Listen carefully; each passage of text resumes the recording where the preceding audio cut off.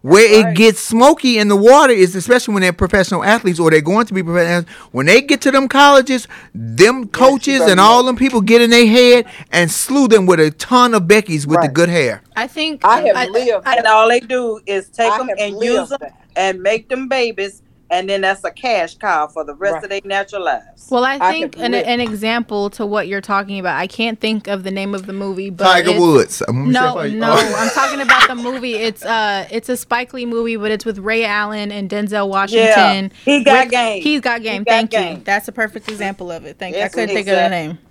Exactly. You know, and it's just a fact. And then the little white girls have the car. It's like you're feeling stardom.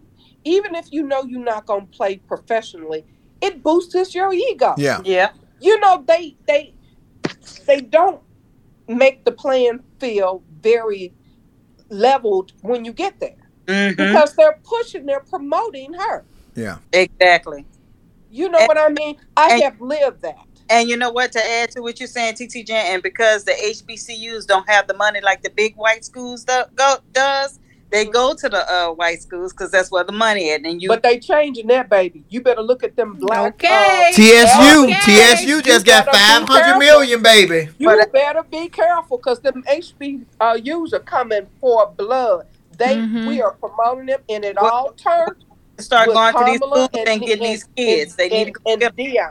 Well, that's a whole nother issue too that you guys are talking about in terms of HBCUs and sports. Is that TT Jan is absolutely right. We have, or I think Dawn, I think you just said that, is that we have a lot of these like athletes that are coming out of high school that are possibly like NBA players or NFL players, and they're going to these PWIs, which stands for predominantly white institutions. For those that you don't know, they're going to these PWIs because that's how they know that they can get their contracts. If you historically, if you went to a Howard University for a basketball scholarship, you may not get drafted as a first round draft pick for the NBA.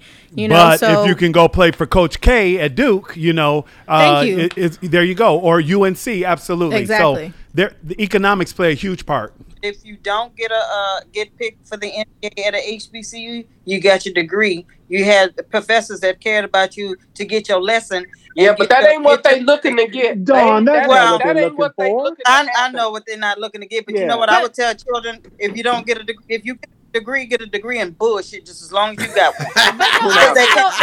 I hear part of what Dawn is saying though, because even dudes that I've talked with that have been athletes, it was like, I'm just gonna go for a year and get out and try and go be in a big league or anything, and I'm like, no, get your degree at the end of the day, because if you get hurt, what's your fallback plan? You don't have it. You don't have a degree. You don't have anything else to do. So I hear what you're saying on that front, Dawn. I agree with that. You still need your education, but nobody get it in bullshit. Nobody is going to take a chance of being hurt playing college ball and be knocked out from getting a contract or going.